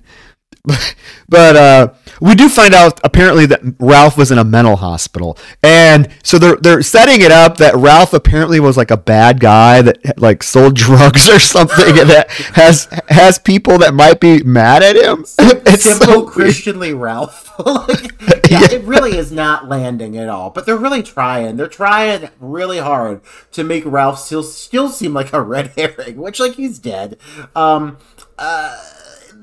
I gotta say, this is the point in the movie where, like, there's a whole lot of yakking going on. People are talking about things. Oftentimes, they're talking about the same thing over and over and over, and you just really stop caring.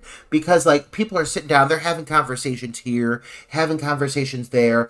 I don't believe this. This is my opinion on what's going on. Yeah. This is where I think everybody went. Where do you think everybody went? And, like, honestly, we could breeze through this whole, like, probably, like, 30 minutes of the movie really easily, because it's just a lot of nonsense. Well, basically the bottom line is Leah's a cunt.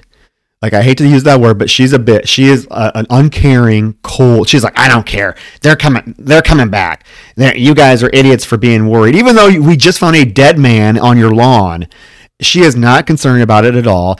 Plus, she flirts with this cop. She, like, takes him up to her bedroom. Like, she fucks him. Like, let's be real. Eventually, she ultimately fucks this very homely cop. Like, I mean, Leah's got the lowest of standards out of everybody. And I can kind of see why. No offense, Leah. But she's currently dressed like she's off some Carole King album cover. Like, wearing a very not flattering ensemble. Yet, for some reason, everyone wants to fuck her. Well, she has the choice between TJ, who is actually quite handsome and buff and burly and a kind of a good-looking guy, and this cop that looks like a overweight 70s porn actor. Yeah, all the cops, first of all, if I was one of these kids and these cops were being brought into my house, I'd be scared I had done a dirty deal with the mob, because they are not reliable at all. They seem like they're putting on a really bad act. They've got, like, low unbuttoned shirts with, like, gold chains on. They look very shisty. I don't trust these guys, but apparently they're cops. But then outside, remember the main cop, the chief is Polanski, Chief Polanski. He's the chief. He even tells the two officers when they're outside, he's like, "You guys better keep your hands off those fillies inside. If I find out that you're diddling any of them, there's going to be trouble." I'm like, you have to actually tell your officers that? There's a fucking problem there. They probably shouldn't be working for your police force. Well, not only that, but then one of them diddles anyway. Yeah, exactly. So, like, these are really bad cops. These cops are horrible. Diddling away. And then I love that they tell Miss Jensen, they go tell Miss Jensen that they're in danger, and she's like, "Oh, why would you say that? Why would we be in danger?" Yeah, she is totally unconcerned. Oh, and they're like, "Well, don't you think the man that whoever killed Ralph could still be on the premises?" And she was like, "Oh, well, I suppose you're right." Like, is it really that shocking to think that that person could still be on the premises. But she has her rolling pin. Oh yeah. She like takes her rolling pin. She's like, if somebody gets smart with me, I have this. Quite the threat. So yeah, this is when we cut to the night. The group's having dinner. The cops are going to be doing their shifts. This is when Leah takes that one officer up to her bedroom and is like heavily flirting with him. And she like leaves him in her bed, and he's like, I need something. And she's like, oh, maybe later. So she goes back downstairs with the group. Miss Jensen goes to bed. And this is the dialogue we get when Melody's like, maybe we should bring the pilot back because the more people, the more protection we have. And TJ's automatically like, no, I hate him. He's not coming in. He goes to get a beer. Leah gets up. And he's like, TJ's like, where are you going? She's like, I'm going to go shower. He's like, oh, great. Sounds like a good idea. And she's like, no, alone. And this is when she goes upstairs to fuck this homely, ugly-ass cop. And leaves studly TJ downstairs, who, I'm sorry, TJ, I would totally do in a heartbeat. This cop, ugh. Oh, absolutely. Well, TJ's also charismatic. He's got personality. This cop, I'm sorry, like, no offense to this actor, but he is haggard. He is careworn. He is weathered. He is everything I don't want in a sexual partner. And for some reason, Leah is just drawn to him. And seems to like it a lot.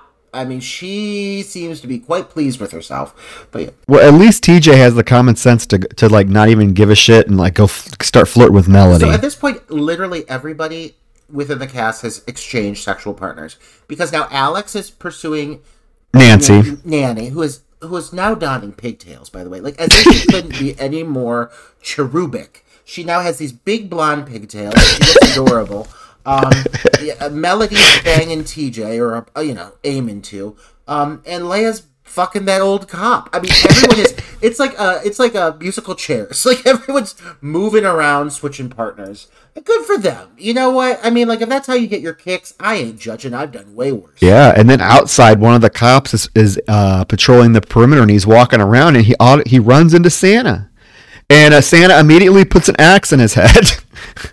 Yeah, literally runs into Santa. My issue with a lot of these kills, and I've said it before, and I'm going to say it again, is why does nobody instantly react to the horrifying Santa approaching them? Like, this cop, he's walking up and he's like, what are you doing here? And like, he doesn't even brandish his gun.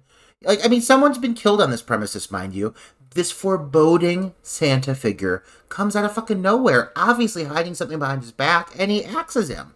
And you'd think this cop would at least have some whatever reaction before this happens. But no, he just walks right into the axe. Yeah, and now Nancy and Alex have decided. Well, Alex has decided he wants to go explore the house, so he brings Nancy with him. So there's this long, again, we don't need to talk about a long scene of them walking around the house where Nancy's acting like she's never been in any of these parts of the house. It's like, bitch, how long have you lived here?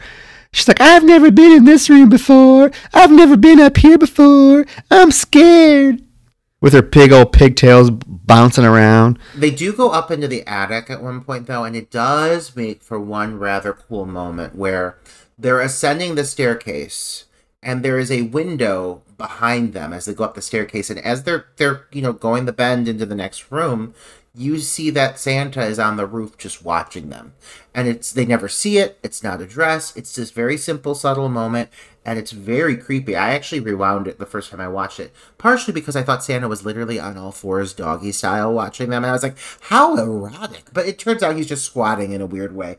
But yeah, it just makes for a cool bit of imagery that was kind of unexpected. We cut back to Leah in her bedroom. She actually fucked the cop. She just finished fucking the cop. He's in bed. He's afterglowing. She's going to go take a shower. She pulls the shower curtain open. And in the meantime, we do see Santa sneak into their room, a silhouette of his holding a knife. One of the best knife silhouettes I've seen. Yeah, it's pretty cool. And he opens the door, goes into the room. She goes, unrobes, opens the shower curtain, and somehow, I guess, fucking Sam's head is attached to the shower head. Upside down.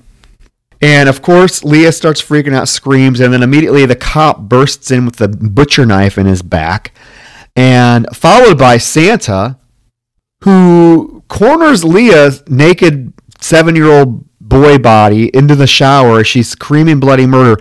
And we do see the killer actually, and I don't understand. I want to know, again, this is not explained. The killer lifts the mask up to Leah to show her who it is, puts the mask back down, and we find out lets her live.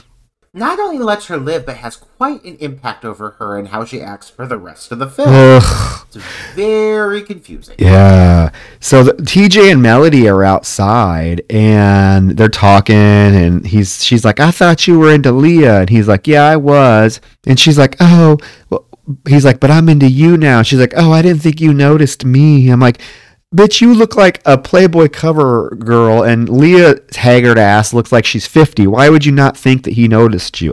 It's so weird. I know we're picking on Leah, but come on, they could have found a better looking actress. I mean, if you're trying to portray her, well, it's for this specific. Yeah. In their roles, like yeah. And meanwhile, Alex and Nancy are just sitting by the fire, being pure. They're just being pure. They're holding each other. They're canoodling. It's very delicate.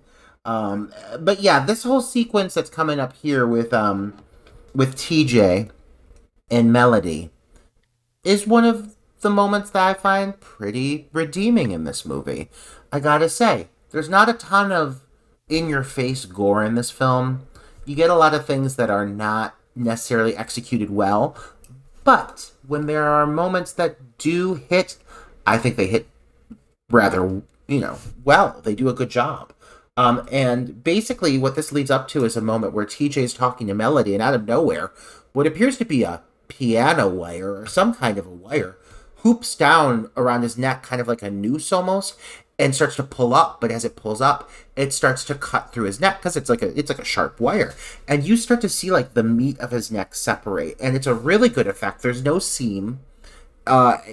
Really, really well done. The throat cuts in this movie look pretty fucking great, I gotta say. Yeah, but somehow Santa Claus got up into a tree without them noticing.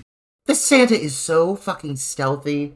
But it is a cool throat cut. It's very like, it's one of the best gore effects in the film, I think. But TJ now is dead. Melody runs back to the house. She's pounding on the door. They let her in. She tells them that TJ's dead. Actually, the actress here is pretty good. She actually delivers hysterical pretty damn well, I think.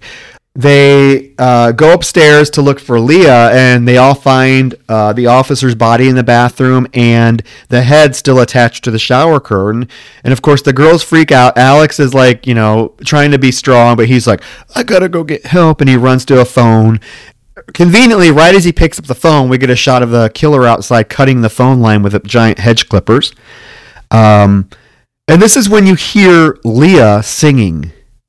And the two girls are like, oh, that's Leah. So they go out to the hallway, and Leah is now in a beautiful white gown, dancing around the hallway, singing her trademark la la la la la song in a trance. So why? I don't know. It's never explained.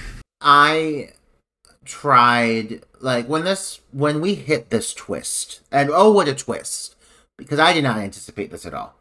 I tried to feasibly, like, put the pieces together in my head, like, what could possibly explain this? Maybe the reveal was so shocking she lost her mind. I don't think that's a good reason, but maybe that's what they're trying to, like, get across. The only thing I thought of, once we consider the finale, the only thing that I think maybe makes a little bit of sense is that the individual drugged her.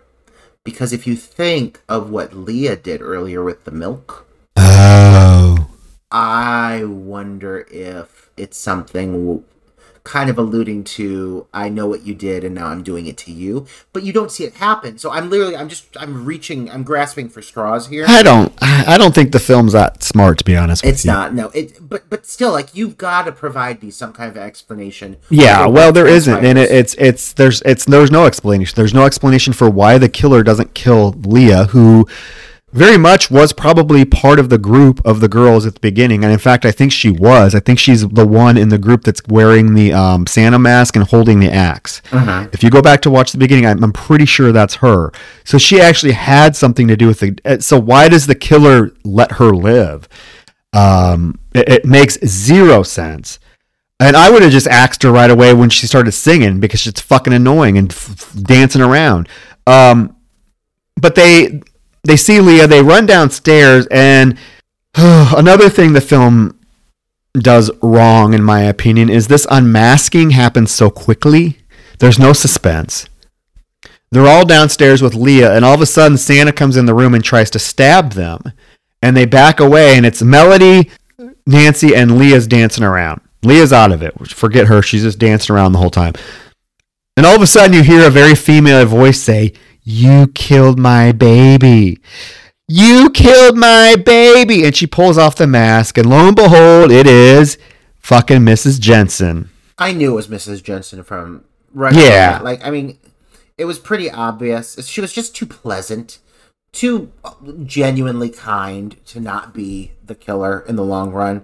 But yeah, it really, like, I mean, first of all, what a very Friday the 13th moment. Oh, it's very much so. She's chasing her around saying, just being like, "You gave her drugs." And Nancy's like, "I don't even know her." And she's like, "Don't you lie to me." Trying to stab her and shit. It's very Friday. It's very Betsy Palmer-ish. Yeah. But I mean, I think the actress is not bad in the role. No, she's actually good. She's actually quite good. I do think it comes down to just a matter of, like, poor pacing again. Like, this movie really struggles with pacing issues. Too many moments of bloated dialogue. Not enough time devoted to the suspense. Like, and it definitely hurts this finale. The finale is often clunky. It has a few moments that are pretty cool. But for the most part, yeah, it kind of just, like, sputters along. And it totally misses the boat when it comes to this reveal. I agree on that. It could have been so much bigger. It's a very rushed. Yeah, it could have. It's very rushed. There's no suspense. She says, "You killed my baby," and rips off her mask. So now we learn that basically the girl at the beginning that fell off the balcony and was killed is Mrs. Jensen's daughter, who, again, if you were paying attention, you would know that from the picture. It's above her sewing machine. And she's getting revenge on the people that she thinks killed her baby. Melody has the good sense to run out of the fucking house, whereas Nancy's just cowering away. But Nancy does pick up the fireplace poker and whap her in the back. Very, very similar to, Friday the 13th. That's what happens to Miss Voorhees.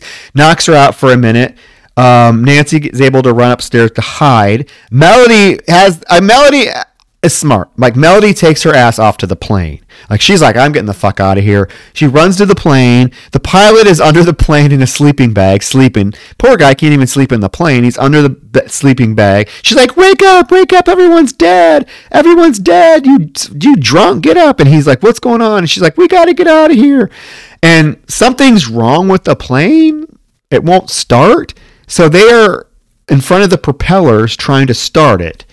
And he's trying to fix it. And in the meantime, Santa has snuck into the plane, which right now should be a good indication that there's more than one killer.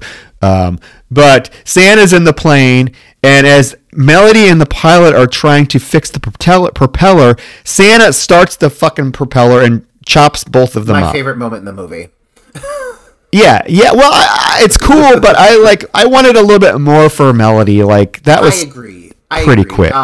It was a very, like, it's almost got like a sense of humor to it, the way it's done, because, like, the propeller turns on and, like, you just see meat and blood splatter against the plane, and that little Santa mask just sitting behind, like, the driver's seat, just, like, smiling away. But I love that, like, it's so different from a lot of the kills we're used to. I'm so happy they did something that was completely unique in their own.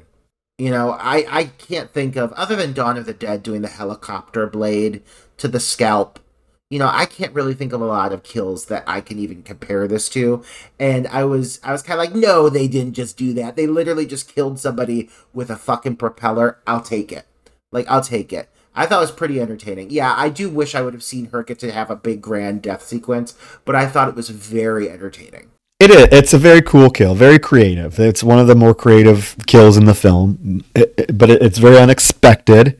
It teaches you to stay away from propellers, and Yes, please, listeners, stay away from right. propellers. Back at the house, Miss Jensen's looking for Nancy, and she's saying Nancy real creepily.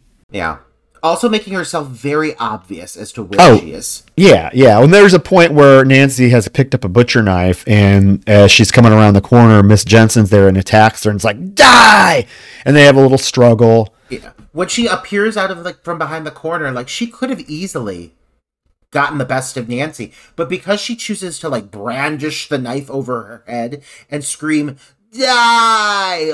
Really loudly, it takes away any surprise factor, and Nancy's made completely aware of her presence. They fight on the ground. Nancy punches her and gets up and runs, but the only way room she can get into, how she's cornered, is the back room that has the balcony, and there's nowhere for her to hide, so she goes out on the balcony. Again, this is horrible editing. Oh my god. This whole I don't even know what happened. Basically, Miss Jensen comes into the room, and she's like, Nancy, I know you're in here. It's the only room. And you see her head towards the balcony, right? And and Nancy's outside on the balcony, kind of cowering against the door. You see Miss Jensen, and all of a sudden Miss Jensen has flashbacks of her daughter falling off the balcony. And then all of a sudden, Miss Jensen's body hits the ground. What a fucking waste. You don't see how she falls over. You don't see it. Did Nancy push her over? Did she jump over herself? What the fuck happened? You don't know. You really do not know. It's such a waste. It happens so quickly. It's really upsetting because you're getting this grand build up after all of this of everything's culminating to this final showdown between the last girl standing. Well, no, we got fucking Leia spinning like a fool, but the last sane person standing, and Mrs. Jensen, and you're expecting this kind of awesome big final moment, and even if it did end up that Nancy got the best of her and pushed her over the railing, show me that moment. Let me see the irony in that she has the same exact death as her daughter. That could be cool. But because the way they edit it, you see the flashback, and then as you see the body falling, it cuts to her body hitting the ground.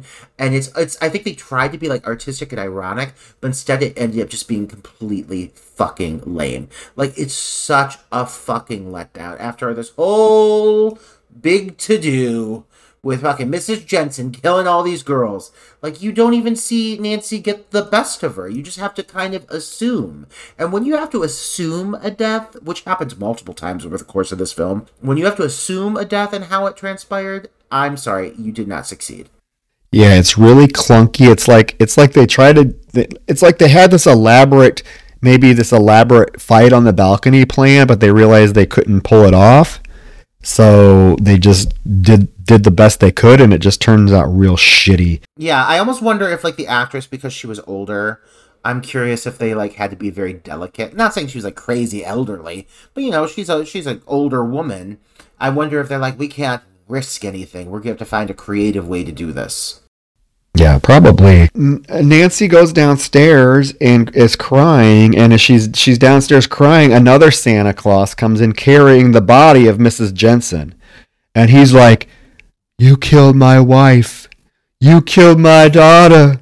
And he unmasks, and dun dun dun, it is Chief Polanski. So the cop is also involved, and when this happened, I'm are you fucking kidding me? I like a twist. I love a twist. But, come on. How is this fucker, married to this gal, involved in general in his awful suits and his strange accent? It just, oh my god. You know what? This is an example of a script where they opted to go for, shock factor over, any resemblance of realism or what could really happen in this moment. I like a heightened reality, don't get me wrong, but this was too much for me. It was too much. It's a twist that comes out of nowhere. Hey, I'm a fan of twist. Look, again, I'm going to bring up my film, Mrs. Claus. It has a twist that's actually kind of similar to this. Although I feel like the character that ends up being like the surprise twist has a lot more to do in the film than this chief did. So it doesn't necessarily come so far out of left field. But so these girls have lived with Miss Jensen for years. In some cases, some of them have lived with her for over 2 years, right? They don't know that she has a husband. That's exactly what I'm saying. That she's married and has a husband. They've never seen pictures of them together. They've never. And how does nobody know? How does nobody know that was Miss Jensen's daughter that died? And was Miss Jensen's daughter one of the sorority girls, or did she just hang out at the sorority with her mom cooking? I don't know. We don't know. Right. I mean, this is what I'm saying. This twist is like, it's just so poorly thought out. They did it for the shock of it. They're like, I feel like in the moment they're like, oh, and we should make him a killer too. But like, they didn't think of like the intricacies of that. Like, okay, for example, I like that they put the portrait of the girl over Mrs. Jensen's sewing machine. That was actually pretty cool. However, in doing it like, don't you think that someone would be like, hey, is that your daughter? Like, why you got that girl's portrait over your sewing machine? Like, she died here, right? Like, would that not ever be brought up? Would nobody ever notice this? Would nobody ever question it? Would nobody have known I'm assuming this girl had to be part of the sorority because they were literally chasing her saying, sorority, sorority. Like, I'm assuming she had to be part of it. So how would they not, like, how would Mrs. Jensen, when being hired on a school premises, not be vetted out to be, like, her relationship be acknowledged, to this girl who had recently been killed on the property? I mean, how would this not have come to light? Yeah, it makes zero sense. Zero sense. To have the character that's so tied to the sorority as like their cook and everything be the killer, and then pretend like none of these girls know anything, that she's married, that her daughter was the one that was killed. You would think all that stuff would be common knowledge. Has anybody not been in her room and saw the picture of the girl? It's so ridiculous. But however, Mr. Polanski, and they have different last names, Miss Jensen and Mr. Polanski, come on. But he starts choking poor Nancy. She's screaming. Alex, who has disappeared for the last 20 minutes, where the fuck has this fuck been? He disappeared. Now he shows up with a bow and arrow and shoots Mr. Polanski through the back with the arrow. Kills him. Nancy freaks out. The two of them reunite. He comforts Nancy. They're like, we got to get the fuck out of here. Let's go. And they leave Leah, who is like dancing on the balcony, doing her little la la la la la la la la, and they run off into the moonlight, and the movie ends. Yeah, like, where the fuck has Alex been this whole time? Like, he's been presented as kind of like the love interest and kind of like, I don't want to say the hero, but like, he's the one that was like, let's go wander the house. Let's find out what's going on. Come on. Like, he motivated a lot of this. I mean, at least he shows up with that fucking, arrow and shoots him. But he does it from a safe distance to ensure that he's not involved in any way in this confrontation. It definitely makes for his character to like have a rather unlikable conclusion. I was very bummed with how his character ended up playing out at the end of the film, because he definitely, like, he only helps out because it's like safe to do so. I don't know. It was definitely like a letdown. Yeah, it's like he was hiding, when he knew the Santa was there and attacking everybody, he was upstairs hiding. And he only came out kind of at the last minute because he felt like he was maybe forced to. I don't know. Yeah, it was really weird that he disappears for so long. But yeah, the movie ends. We don't know what happens to Leah except that she's dancing on the fucking balcony. And they make this like big thing of it because it goes to like a red freeze frame, and she's like highlighted dancing on the balcony like it's this grand moment. And really, all it leaves you thinking is like, okay, well, why was she dancing to begin with? Like, why is this a thing? Did they give her a lobotomy? Did the killer give her like a brain trauma that we're not aware of that's causing her to be mentally unstable? Because there's no explanation for it. And for it to end on that note, I was like, well, that's fucking weird because it doesn't make any sense. But a lot of the movie doesn't make sense. And I'm left with more questions than answers, to be real. Yeah. Yes. There are way more questions than answers with this film. But with that said, I mean, it does, like I said, it does possess a charm that is, I think, undeniable in parts. It's not the worst slasher film of the 80s by any means. It's actually quite rewatchable. I mean, it is a film that I watch every December, and I have fun with. Although watching it like 4 or 5 times for this particular film, or for this particular podcast, I don't know if I'll watch it again for a while. But I mean, I don't hate the film. I do feel like it's, for what it is, it's fun. There's worse films out there. It needed to amp up the Christmas atmosphere. The script definitely needed a few revisions to make it tighter, but I am sort of pleased that over in the last maybe 10 years, 10, 15 years, that it has gained a pretty, sizable following. You do see this film brought up every Christmas now as one that people watch on a regular basis. I think mainly because it does have the killer Santa aspect to it. But other than that, yeah, there's not a lot of Christmas to it. Yeah, no, I almost feel like this is a movie that I don't know if I would necessarily need to bust it out around the Christmas season to want to enjoy it. The seasonal aspect is not really part of the allure for me. I actually like it for some of the characters. I enjoyed several of the kills. There's a few moments that I do think are executed fairly well. Overall, though, it is definitely like one of the less polished entries into the genre. It's definitely a bumpy road to get to the finish line. But you know what? At the end of the day, I like everyone involved in the race. And I think the cast is pretty enjoyable. There's not really a weak link in this. And I think it's fun. I thought it was fun. I mean, it's not a great piece of cinema by any means, but I had a good time watching it. And I can see myself watching it again, not necessarily soon, but again. Yeah. I mean, we harped on some of the actors, but it had nothing to do with it had nothing to do with them. I think the performances across the board are pretty solid.